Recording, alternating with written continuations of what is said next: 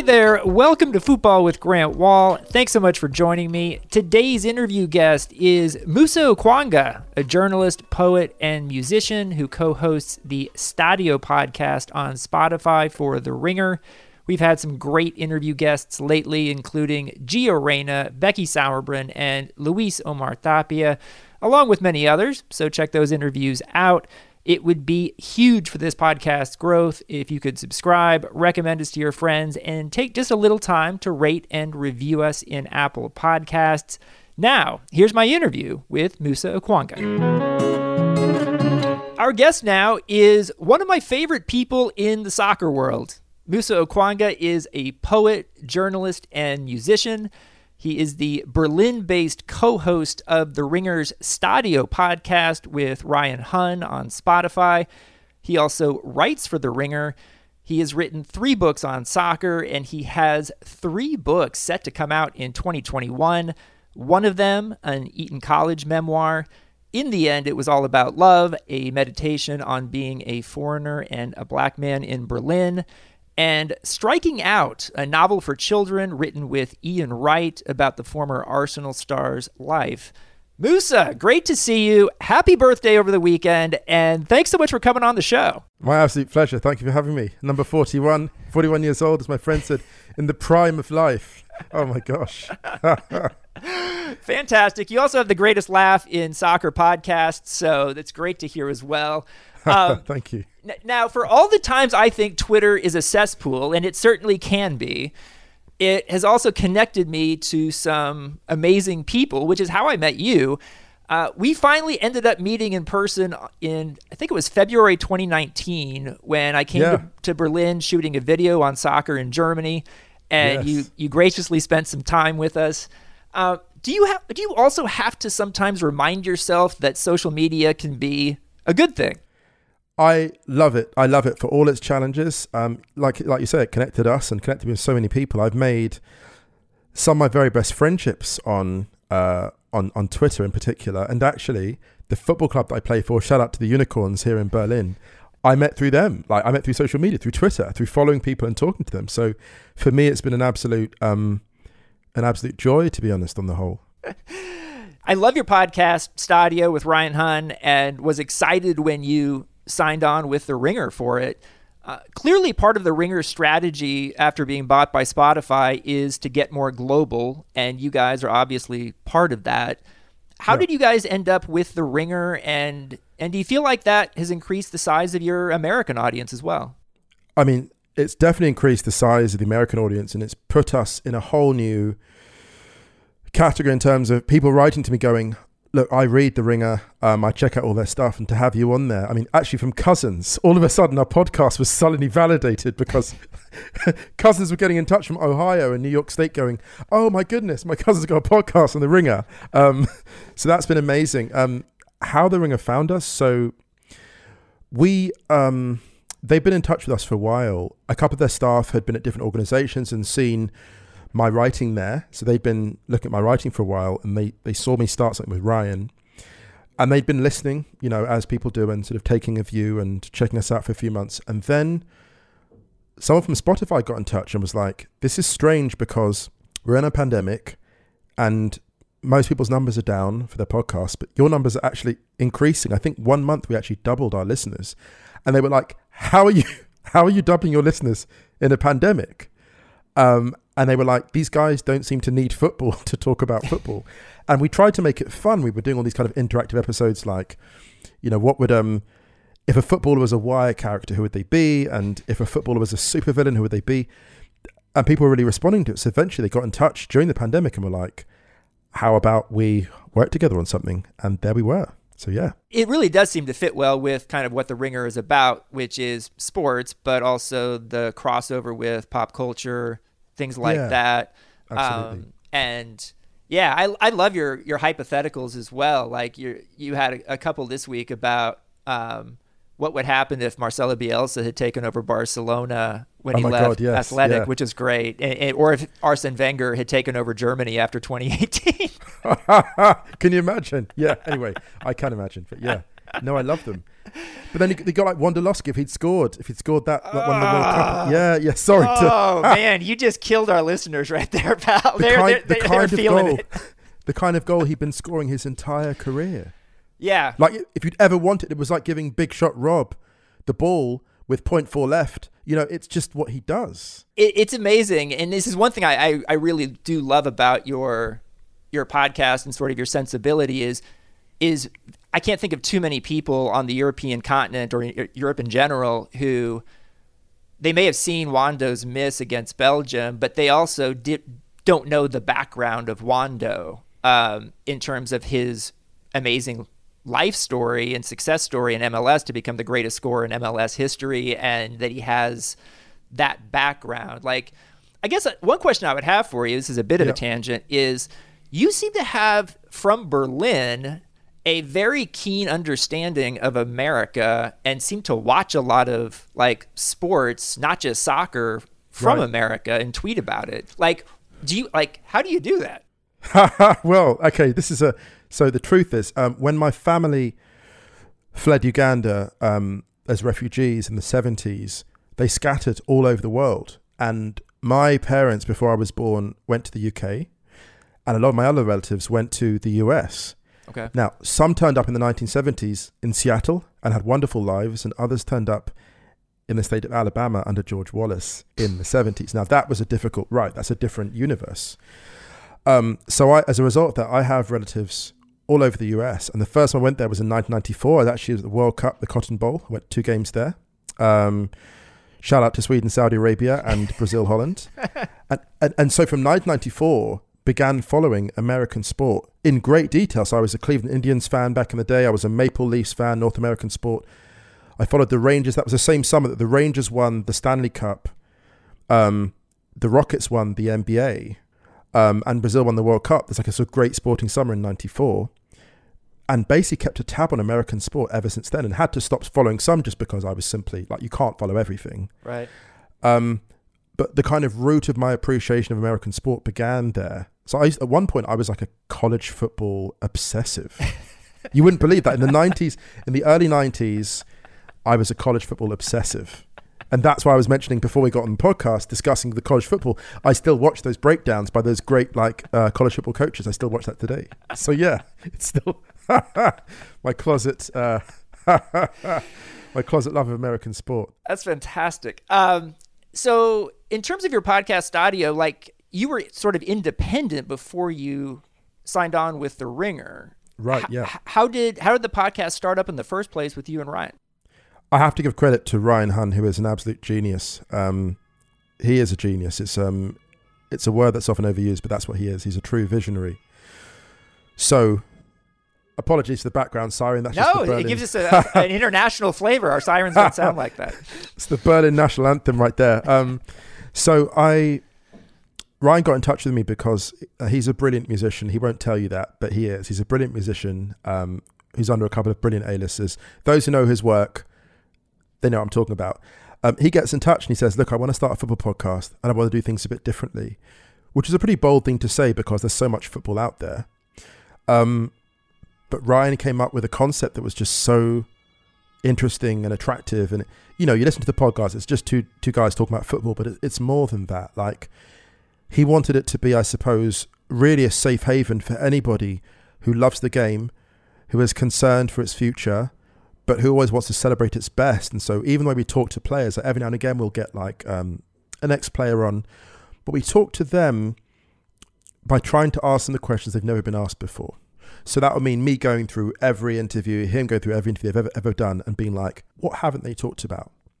Or what hypothetical have they not been given before?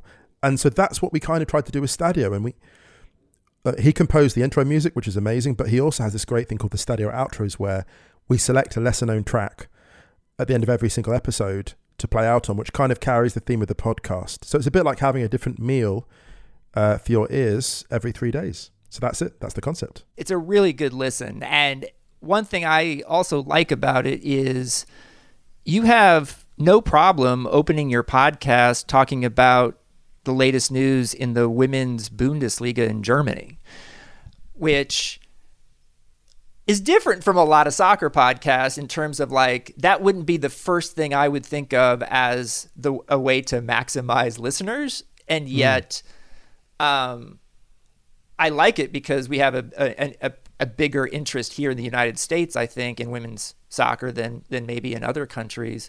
Yeah. But you guys really do follow everything out there. You give a lot of attention to women's soccer, whether it's Germany, whether it's the WSL in England, whether it's the NWSL here in the United States. Yeah. So like, what are you guys setting out to do in your podcast generally, or is that too broad a question? No, it's not too broad at all, because I think you have to go that broad. I think the way that I would encourage people to understand football at all levels is it's like the human body. Like, every organ is connected, right? You've got the pancreas, the liver, everything has a relationship with each other. So you start with the Women's Bundesliga because at this point in the football in Canada, that is where the greatest pressure points are being brought to bear. So you have a major injury to Alexandra Popp, the Germany captain, which could affect the entire destination of the German Championship, which then has implications for the Champions League as well. And so when you start looking at football as a kind of unified body, which is what it is, at youth level, women's level, whatever, it then becomes so exciting, compelling. And I think what we're trying to do is encourage storytelling about the game on and off the field by as broad a collection of people as possible. I think, the greatest figures in football haven't just been footballers, they've been custodians of the game. You look at Cruyff, you look at LeBron James in basketball. He's not just a basketball player, he's a custodian of the game. There's a sense in which LeBron imagines the best self of basketball, and we're trying to celebrate the best self of football, if that makes sense, in any form that takes. No, that's fantastic. I mean, like, it's just the way you guys discuss it. Like, you basically talk about the Women's Bundesliga the same way you would talk about any other league, and you have the history down and you know it, and it comes across. Answer one question for me. My friend Ari Hingst is an assistant at Wolfsburg, which has been the top women's team in Germany. They just replaced their head coach. They've had a lot of success over the years with Ari there. Why isn't she the head coach?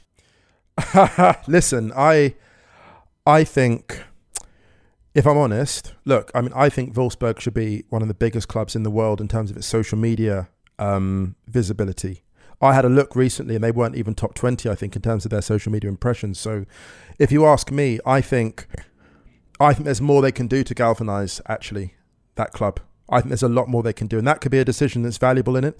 I think that they should be given more tools. And I'll say this as someone, I know a lot of the people in that organization on the women's side and the men's side. We actually wrote a song. We performed a song, actually, the group I'm in, for their annual Christmas party. So I know people there. So if they hear this, I just want to encourage them to say, look, you have an underutilized asset.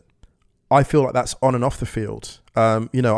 Even though they got to the Champions League final this year, I was looking at that Wolfsburg team, went to watch them a few times. It's probably my team in Germany, if there's anyone, the Wolfsburg women's team. And I have to say, I felt concerned about the diversity of goal scoring at key moments. I felt that there was recruitment was maybe uneven in certain areas. So yeah, I would say that I think even if you're a champion, there's places you can improve, and you improve on those places by giving people the appropriate tools and in some cases the appropriate tenure to have more success. I'm curious to see, one of the things that's happening very recently here is we're starting to see women's club soccer rights being sold for the first time globally and including in the US. And so we've seen the WSL end up on NBC this season. We've seen just last week the French Women's League did a deal with ESPN Plus, and I wouldn't be surprised to see, I hope, Germany end up I hope so. Much easier to be viewed in the United States. I wanted to ask you about Berlin. You've lived in Berlin for several years now. Yeah. Why did you move there? Actually, shout out to Carlos Murdoch, good friend of mine, architect based in Brazil, who ran for the local elections in Rio. Got a few thousand votes as well. Carlos Murdoch, so I was at the 2018 World Cup in Brazil, covering the tournament for a few different outlets, and he said, what are you still doing in the UK? You have an international outlook. Why are you there? And I was like, it is international. He said, no, London is international. The UK is not. So I got to thinking, I was like, actually, I have been considering moving abroad, maybe Stockholm or Amsterdam. And he said, why not Berlin? And I'd actually studied Berlin in my kind of high school equivalent. I studied German, in high school equivalent. And he said, well, why not that? And I just kind of got on a plane a few weeks after that conversation, found a flat, and here I am 6 years later. That was literally it. Yeah. One conversation over dinner in a Rio middle-class suburb, and that was it. Wow. Is that scary when you do that, or do you look at it in a different way? It's a bit like running through on goal. It's only frightening if you look back.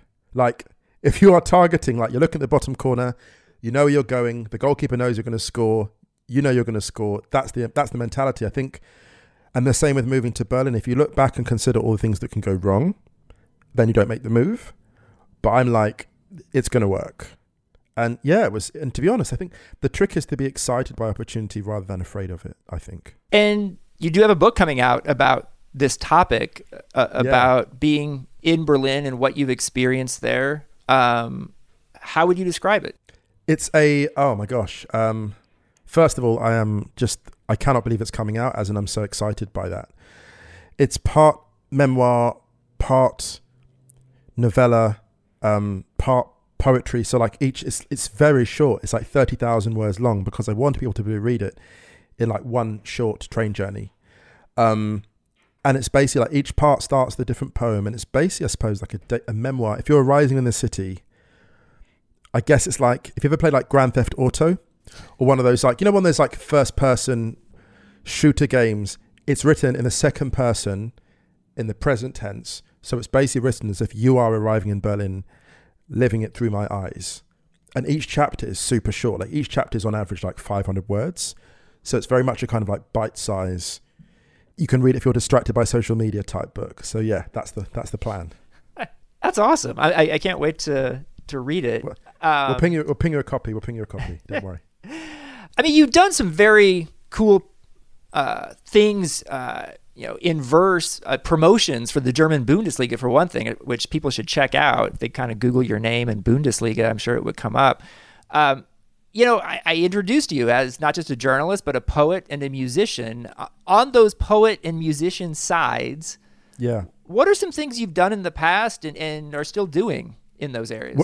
Yes, the thing I'm most proud of, as you just mentioned, is the piece for the Bundesliga. There's a spot we did, which I think they use on Fox Sports quite a bit. So the Bundesliga approached me and my group called BBXO, and they said, we basically want a poem to promote us abroad. So we wrote like a 2-minute treatment called Football as It's Meant to Be, which is kind of spoken word, bass music, a video. And like, I'm so proud of that. Me and Chris, who work on BBXO, Chris Koritz, so shout out to him.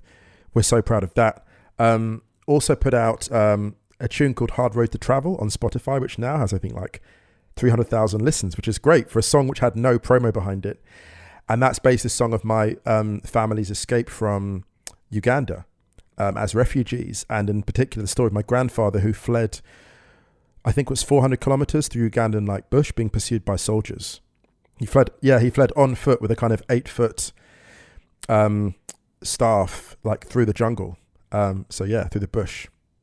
So yeah, those are the two things I'm most proud of. Now, I was going to ask this later, but let's ask it now.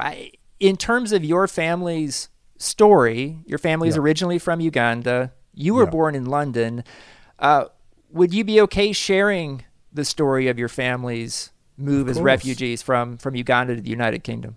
Of course, I think it's important. So, long story short, in the mid-1970s, Idi Amin basically started a kind of insurgency and came into Uganda and started basically just murdering middle-class people. So he was at one point he was going into operating theatres, dragging out surgeons who were never seen again, like mid-operation, because he'd worked out the best way to start a coup is to wipe out the middle class, because they're the potential leaders. So women were being dragged out of high schools, sexually assaulted and disappeared. Men were being dragged out, murdered, disappeared, never seen again. And so this was happening in the mid-70s. And at one point, my dad, before he met my mother, was going to medical school in the day and going into hiding at night, because the people knew they'd come for you. They wouldn't come for you necessarily at the medical school. They'd come for you when you were sleeping. So my mum and my dad spent their first year of medical school having met each other, like in hiding. And my dad was like, we've got to get out. Like, Uganda's too hot. So they basically fled to the UK in the late 1970s now. So in 1976. And they had me in 1979, so 3 years later. They moved to kind of a suburb of a small English town. My father was killed because he went back to Uganda after the overthrow of Idi Amin, because he was like, look, there's chaos now. They've overthrown this leader, but there's a power vacuum. And if the power vacuum ends badly, they're going to go north and wipe us out. Because our ethnic group was one which was hostile to Idi Amin, had a lot of the sort of middle class he was targeting. So my father went back to fight and got killed. His helicopter got shot down by the rival forces a few miles north of the capital Kampala, and shortly after that, the forces that defeated my dad's forces ended up in power, and they've been in power since 1987. So that's the story. It's an amazing story. I'm so sorry about your loss. I told you before we started recording here, I actually have known you, but didn't know that story until I started preparing for this. How do you think your family's history with Uganda has shaped you, and how has the immigrant experience of your family shaped you? Huge impact. Great question. So I actually outlived my father. A few days ago, I became older than he ever was. So he survived till he was just a few days younger than 41. So he was 8 days before his 41st birthday when he was killed. And I was 41 this weekend. So I've outlived him by, a couple of weeks now, which is a strange thought. So it's had a huge impact on me, and it's had a huge impact on how I engage politically with subjects. You know, it's been important to be outspoken and be strategic and think of the big picture and not get discouraged by short-term losses, which is why I'm quite sanguine about what's happening politically now, because all my political heroes thought 50 years in the future. You know, Ida B. Wells, Dr. King, Sojourner Truth, Angela Davis, these people all looked at multi-generational struggle. So they weren't dissuaded by, the short-term horror. It was horrifying to see, but they were like, actually, it's bigger than this. I think that's what I've taken from the immigrant experience in particular, and specifically the refugee experience, I would say. What are your thoughts on present-day Uganda? Have you been there? Do you still have any relatives there? Yeah, I do. Many relatives there. I think it's a country of extraordinary opportunity, and I think that it's going to have a huge role to play in the next few years. I think with climate change coming, and the kind of the moves I see being made there on an entrepreneurial level in Uganda, I feel that Uganda is going to be a place people look to in the next 30, 40 years, just in terms of its geographical location, the opportunities there financially, ecologically. I think it's going to have a huge role to play. Have you been able to visit at all? Yeah, I was back there. Actually, I visited my... in fact, it's funny. So the book about Berlin ends in Uganda. It ends with my visit there. The final part of the book is called Homecoming, and I basically go there for the first time to my father's village, the first time in 35 years, which was incredibly emotional because I visited his grave. The first time I remember my father, I was burying him. My first memory of him, he was in a coffin. I put the first handful of soil on his grave, as is the kind of tradition with the oldest son. So yeah, it was an incredibly moving experience, but my connection to that country is still very strong. I'm going to do a jarring transition here. I appreciate you sharing all of that. Do it, a Cruyff turn. This is very much a Cruyff turn, though not quite as stylish. Why do you love football? Why do you love soccer? Oh, actually, it's not as much a turn as you think, because my grandfather was the president of the Ugandan FA. Oh. Yeah. He actually coached the national side for a few years. So our family, like two of my uncles played All-America third team, were selected for All-America third team. And we've always been obsessed with football. Like, it's always been in our blood. And even one of the great poets out of Uganda, Okot Batek, was a great footballer, played for the national side. So like, there is such a lineage. The overlap of poetry and football is in my blood, basically. So yeah, it's just love it. I do remember when I visited you in Berlin, we talked about this to an extent, about not just your viewing of football and appreciation of the sport, but you also play it. Yeah. And we talked about sort of in Berlin, even though they have professional teams and they have two teams in the Bundesliga now, they aren't viewed as sort of like traditional powerhouses in Germany. But you did tell me that the sort of amateur soccer culture in Berlin is really developed. Oh, it's incredible. There's an amazing magazine I've got to mention. Shout out to Bloody Hell magazine. They cover non-league football and amateur football in Berlin. There's an incredible richness and depth. For example, there's a club called TB, which are like 7th division, 7th tier Berlin football. And they have the worst ever defensive record in the history of the Bundesliga. But they've got a lot of really proud fans. And it's totally normal to be a fan of TB rather than to be a fan of a big Berlin club. And what I love about the individual clubs in Berlin, what I've always loved about football in any city, is you play amateur football, you get to see parts of the city you'd never normally see. Games in the sleepy suburbs, games in the heart of it, teams that are anti-fascist, teams that are like entirely Bosnian, teams entirely Polish and Turkish German. So really, like, to play for a local amateur team in Berlin is kind of to be aware of a very special and unique psychogeography of a city. And that's why I love it, I guess. It reminds me a little bit of like the New York City area, because if you look at the US Open Cup knockout tournament, which until this year had been the longest running tournament in just about any American sport, over 100-year history.